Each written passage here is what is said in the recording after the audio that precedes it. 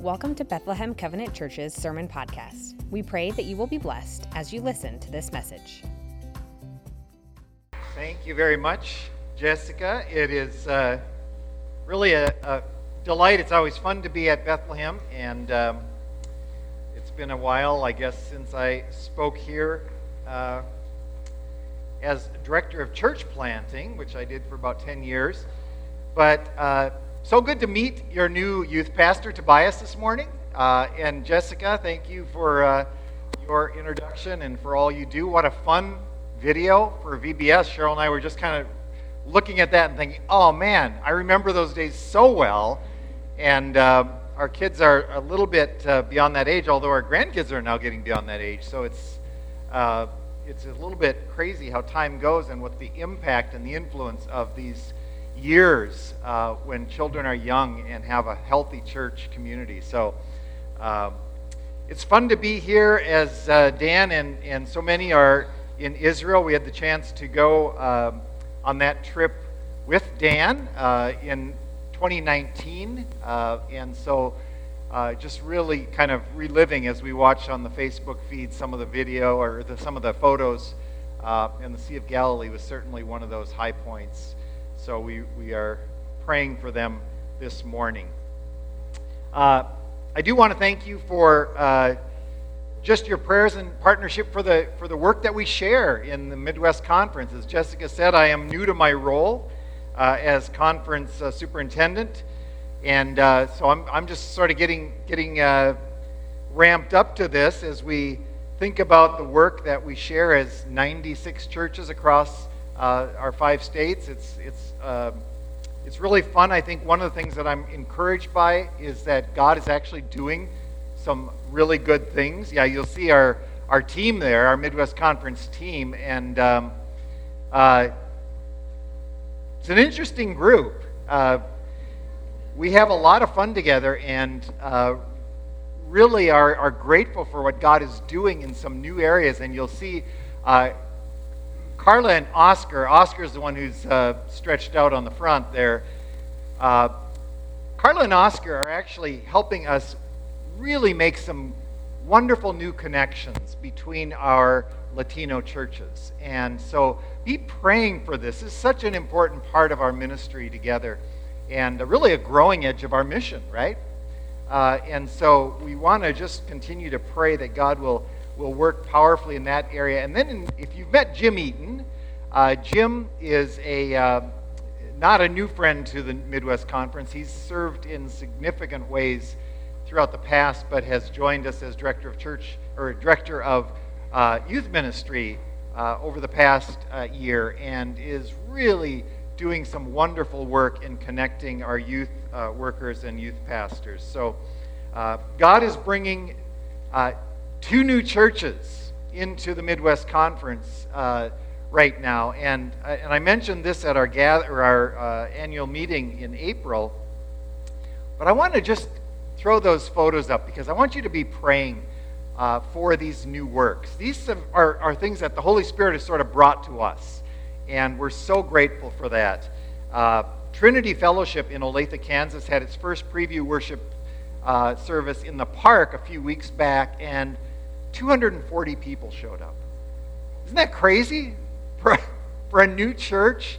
And so we really believe, and I just love the heart of Reed and Megan Capel, the pastors, just humble servants who really wanted to reach the unreached. And God is going to do some wonderful things through Trinity Fellowship. And then in 3 weeks, Desmond and Judea Robbins are moving back to Omaha, which is their hometown, from California, where they've been for the last 7 years. They got connected with the Covenant Church out in Sacramento, and are coming back to plant a church in Omaha with help from Midtown Covenant Sacramento, as well as the conference. So really some gifted leaders, and we're so grateful for what God is doing, as even in these strange times that we find ourselves in, the Holy Spirit continues to work forward with the gospel of Jesus. Now, one more photo, and then I want to get to the text for the morning. This is a family photo that was taken a couple of months ago, and I show this simply to kind of frame who I am. Cheryl and I used to be like this young married couple, and then all of a sudden, when we're all together around a table anymore, which is a couple times a year maybe, I'll lean over and say, "Where did all these people come from?" It's just like, and if if you are somebody our age who has children and grandchildren, you may feel the same way.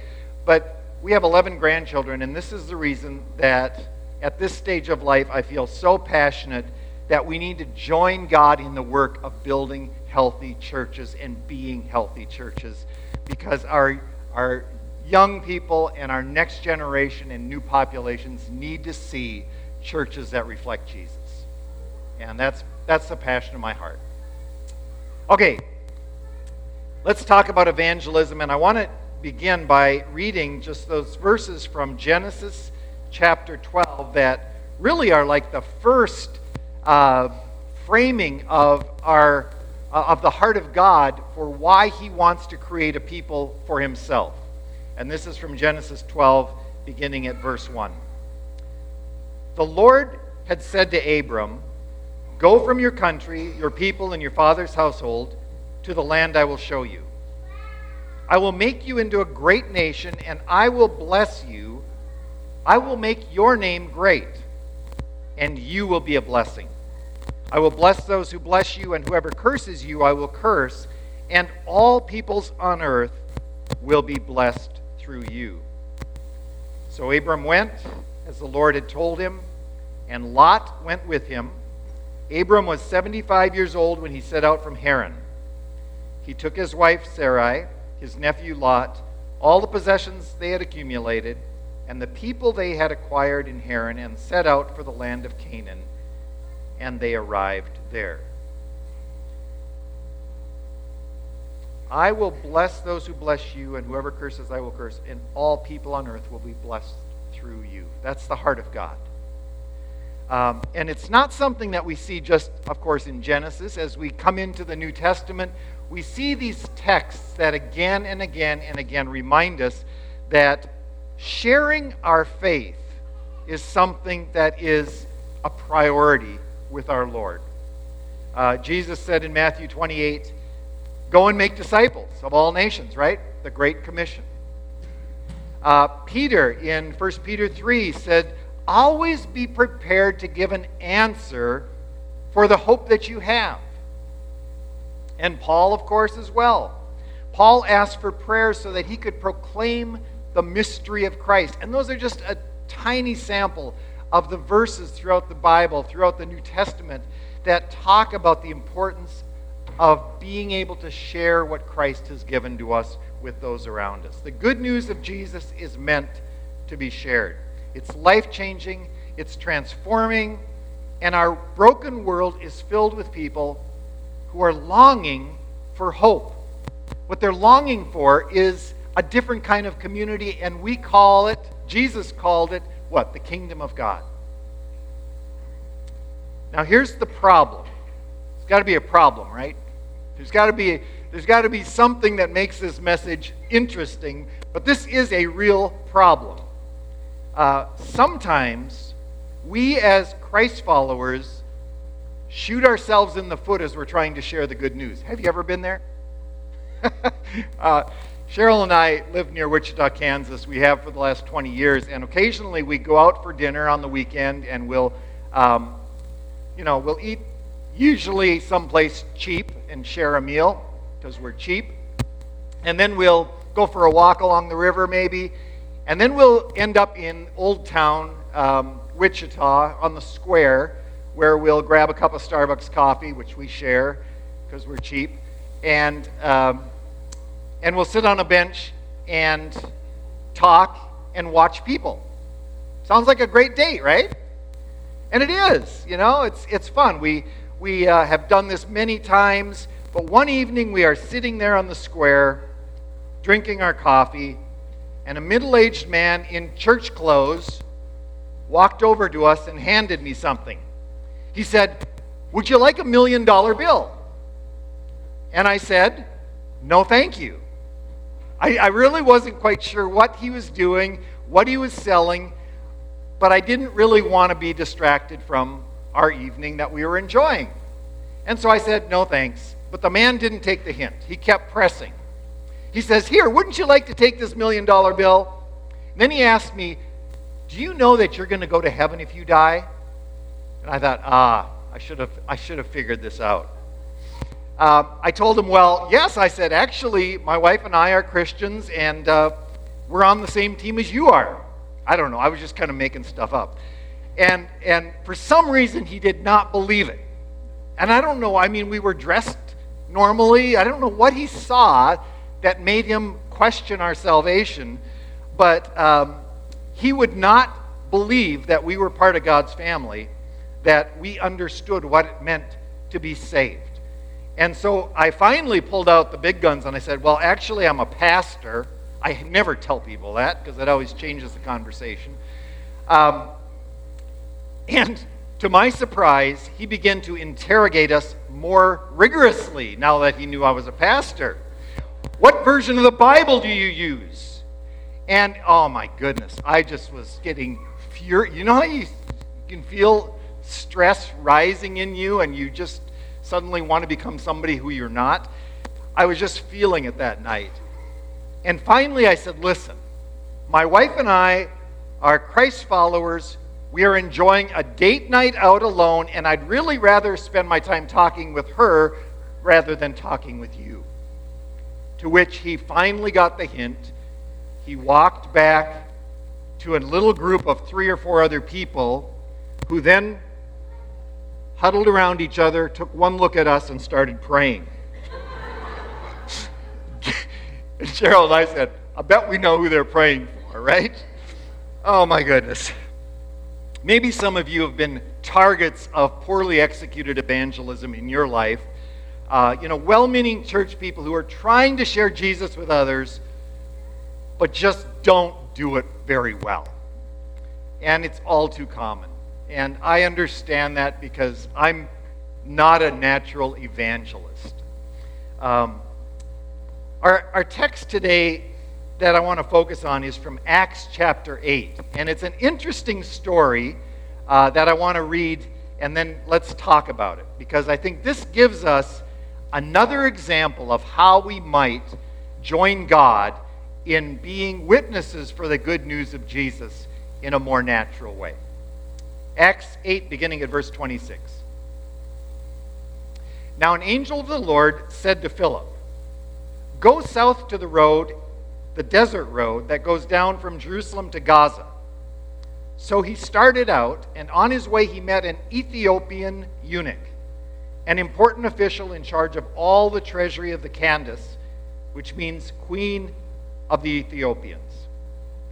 This man had gone to Jerusalem to worship, and on his way home was sitting in his chariot reading the book of Isaiah the prophet. The Spirit told Philip, go to that chariot and stay near it. Then Philip ran up to the chariot and heard the man reading Isaiah the prophet. Do you understand what you are reading? Philip asked. How can I, he said, unless someone explains it to me? So he invited Philip to come up and sit with him. Now, I love this story. It's a curious story to me. Here the Holy Spirit is orchestrating something very, very different. Philip wasn't trying to put an evangelism notch in his Bible. You know, he wasn't out. He wasn't sent by his church from another town to go out and attack people with some evangelism strategy. But he was following the prompting of the Holy Spirit. And as he listened to the Holy Spirit, he went down to this desert road. And when he saw this Ethiopian, the Spirit said, go and just stay near that chariot. And so he did. And Philip, I can imagine him, he was walking or, a brisk walk next to this chariot, and he began to notice some things as he paid attention. First, he noticed that this eunuch who had been in Jerusalem had a very different life than he did. I mean, he wasn't a local man. He had a high position in a foreign government.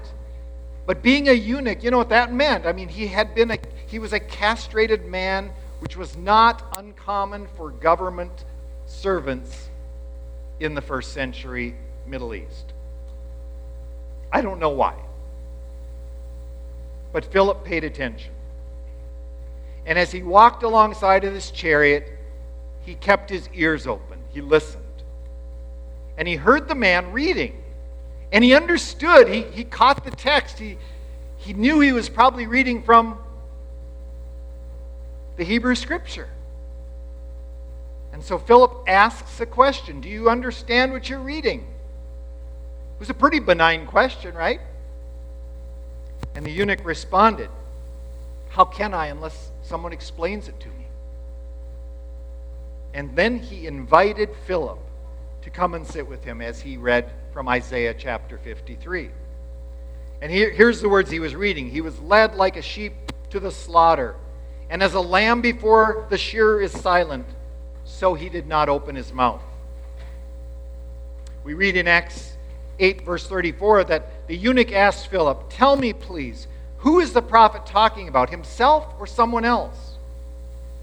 And then Philip began with that very passage of Scripture and told him the good news about Jesus. He began where this Ethiopian eunuch felt a need to understand.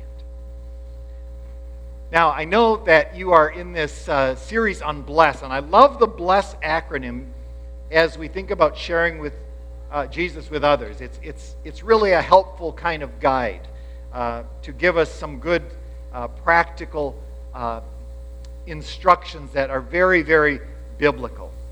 Last Sunday, I did listen to the message that Carrie spoke last Sunday and really appreciated that, as Carrie began with the first of the acronym, the letter B, beginning with prayer. Prayer that God would give us compassion to see others through the eyes of Jesus. Prayer that God will enable us to be attentive to the Holy Spirit's promptings. B reminds us that we are to begin with prayer. My guess is that Philip had begun with prayer. And God spoke to him through the Spirit, through this angel, and put him in the same place as this Ethiopian as he was traveling down the road. Today we're going to go from B to the L in bless, and the L reminds us to listen with care. And I have to admit personally that I find it easier to talk than to listen. Any of you? It's just easier to talk. And this is particularly true of pastors for some reason. And on behalf of pastors everywhere, I'm sorry. We talk too much. We sometimes don't listen enough. I think the man who approached us in Old Town Square in Wichita with the $1 million bill had the same problem. He just wanted to do his spiel. He just wanted to talk us into the kingdom.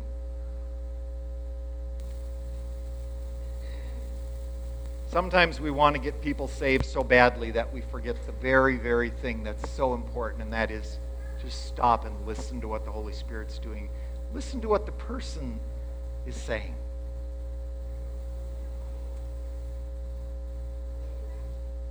There's ways to listen, you know. Many years ago, Dietrich Bonhoeffer, who was a German pastor during the rise of the Third Reich, time when the church was facing some incredible pressures from nationalism that had grown up in Germany. But he wrote this wonderful little book, Life Together, which is kind of a book about the underground seminary that he had started. And really is one of my favorite books of Bonhoeffer. But he said, many people are looking for an ear that will listen. This was true in the 1930s. It's probably still true, right? Many people are looking for an ear that will listen. They do not find it among Christians, Bonhoeffer says, because these Christians are talking where they should be listening. But he who can no longer listen to his brother will soon no longer be listening to God either, he says. He will be doing nothing but prattle in the presence of God too. I think he's right. I think sometimes listening is a good thing, not just to each other, but especially to God, to the Holy Spirit. You know, earlier I referenced a verse from 1 Peter 3 as we were beginning this message. And the verse, I like this verse. It says, always be prepared to give an answer for the hope that you have. Except I left out a little segment of that verse.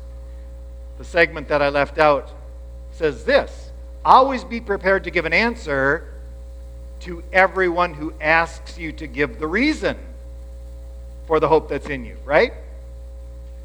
That's actually a really helpful little phrase for me. It's like, I may have stuff I want to say, but are you really interested in what I have to say?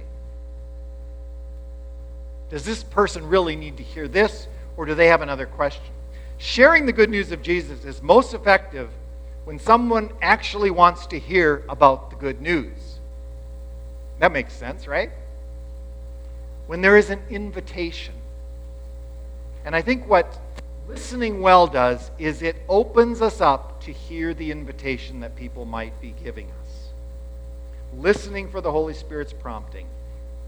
Then we can be available when God orchestrates those moments, like he did for Philip walking along that Ethiopian chariot. And it means listening for nonverbal cues that people give.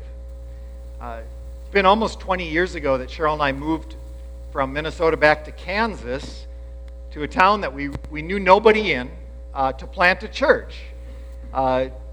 It's a crazy thing. I don't know that we would do it again, but it was amazing, and God has honored that. But when we moved to this town, we moved into our house, and then we didn't know anybody there, so what do? You start walking through the community and you start praying through neighborhoods, which is what we did for several weeks. Just walking, paying attention, and praying. We tried to listen to the homes that we walked by, to the activities that were around us. And we noticed things as we just kind of walked and prayed. We noticed homes that were distressed. We noticed homes that had a bunch of children's play equipment outside of them. We noticed homes that the shades were always shut when we walked by. We noticed homes that were in neighborhoods filled with activity. And after we prayer walked much of the town, we did something else that we really, really don't like to do. We started walking up sidewalks and knocking on doors. And if you've never done this, you should try it. It's really an interesting thing. Now, we weren't selling anything, and we weren't even inviting any people to anything. We didn't have anything to invite people to yet. But we would walk up, knock on the door, and if people would answer and open the door, we would simply ask them a question. And the question was this: if you were looking for a church community to belong to, what would be most important to you? Just an open-ended question. And then we listened. And honestly, it was amazing. We probably knocked on 100 doors. And it was amazing how many people actually stopped and talked to us and actually shared things with us. We heard stories of isolation. We heard stories of people going through health crises, family difficulties.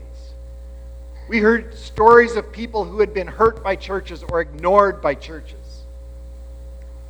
We listened and we talked to people around town, and as we listened, a common theme emerged from our community. There were a lot of folks in our town who felt like they did not measure up to the churches around them.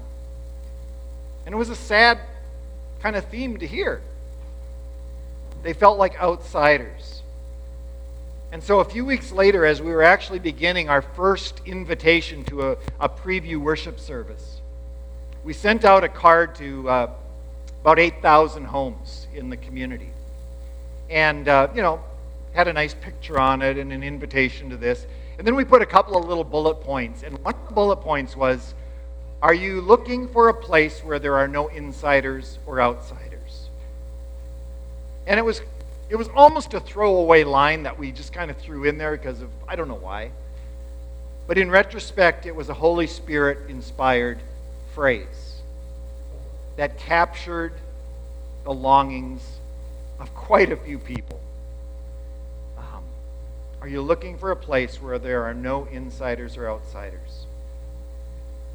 A number of people, young families with young children who had very little church background, some middle-aged folks like ourselves at the time, came and found that this was a place where there truly were no insiders or outsiders, because everybody was new. Each person who came felt like they could actually be heard, that their life mattered. And when they would come to visit, they would get an invitation, maybe out to coffee, but oftentimes it would be simply an invitation to come to our house and sit around our table, have some dessert, and talk. And we learned to listen. Listen about their lives. Listen to their story. Listen to their longings. Listening well is one of the best gifts that we can give our friends and our neighbors. We often did it around food, by the way, and this is a preface to next week's message, because Jesus really knew the power of eating together to create community. Listen well. What a gift for letting God set the table, set the environment for changing lives. Now, I want to close with one image that you maybe have seen if you've read any of the Peter Scazzaro stuff on healthy churches and healthy spirituality. He uses an image like this. Icebergs are such interesting things. I had a guy in my first church who actually sailed the next day after Titanic hit the iceberg. He was on a different ship coming across, and he had a picture of the North Atlantic big iceberg on his bedroom wall that he showed me. And he said, yeah, we sailed right past the wreck the next day in 1912, I think it was, right? Crazy. Do you know that 90% of an iceberg is under the surface? Isn't that strange to think about? I mean, we see the 10% that sits above it, above the water, but 90% is below the surface. I really believe that's also true of the hearts and souls of us. We allow people to see a part of our lives. Part of who we are is visible to, the viewing public. But sometimes we make quick judgments and assumptions based on that 10% that really doesn't tell the story, right? Like the guy with the I'm stuck on this guy. The guy with $1 million bill who came up to us. I don't know if he saw 10% of us. He maybe saw 3% of us. But he made a whole bunch of judgments on that. Most of us have longings and fears and questions that are not really visible above the surface of our daily lives. We don't let them be visible. There's a lot that goes on below the surface of each person. And the art of learning to listen well is to listen to the Spirit's promptings, to listen to what those longings, those fears, those questions are that are under the surface in our lives. Because that's really where evangelism begins. It's when we get to the real issues of our less than perfect lives, of our anxieties, of our hurts, of our fears. On the surface, the Ethiopian eunuch looked like a successful leader. He was educated, he had a good job, but under the surface there was more going on. Think about it. Because he was a eunuch, a castrated man, he would have absolutely no future family. not of his own. His physical condition meant that he was excluded from certain parts of Jewish temple worship and life. On the surface, it looked like his life was good, but there was all kinds of stuff that he must have felt and understood, that he was different. So when Philip explains to him the text in Isaiah 53, the eunuch was encouraged. And as they were traveling along, talking about this text, talking about Jesus, talking about the good news of the gospel, the eunuch sees some water and says, "Why shouldn't I be baptized?" Philip apparently couldn't think of a reason why not, and so they stopped, they went down to the water, and Philip baptized the man, and the Ethiopian became part of God's family, included in God's kingdom, inherited this whole new life that brought joy to him. The L of bless is a reminder to listen well.